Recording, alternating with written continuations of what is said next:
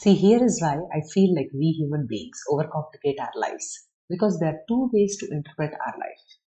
Information, just fact based. Somebody has said something, but what has happened is that information, which is fact based, gets maligned because we add our emotions onto it.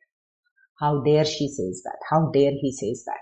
So what has happened now is that information of what she has said something to us has now become a subjective opinion of us. So now, based on that opinion, we are going to frame our revenge response.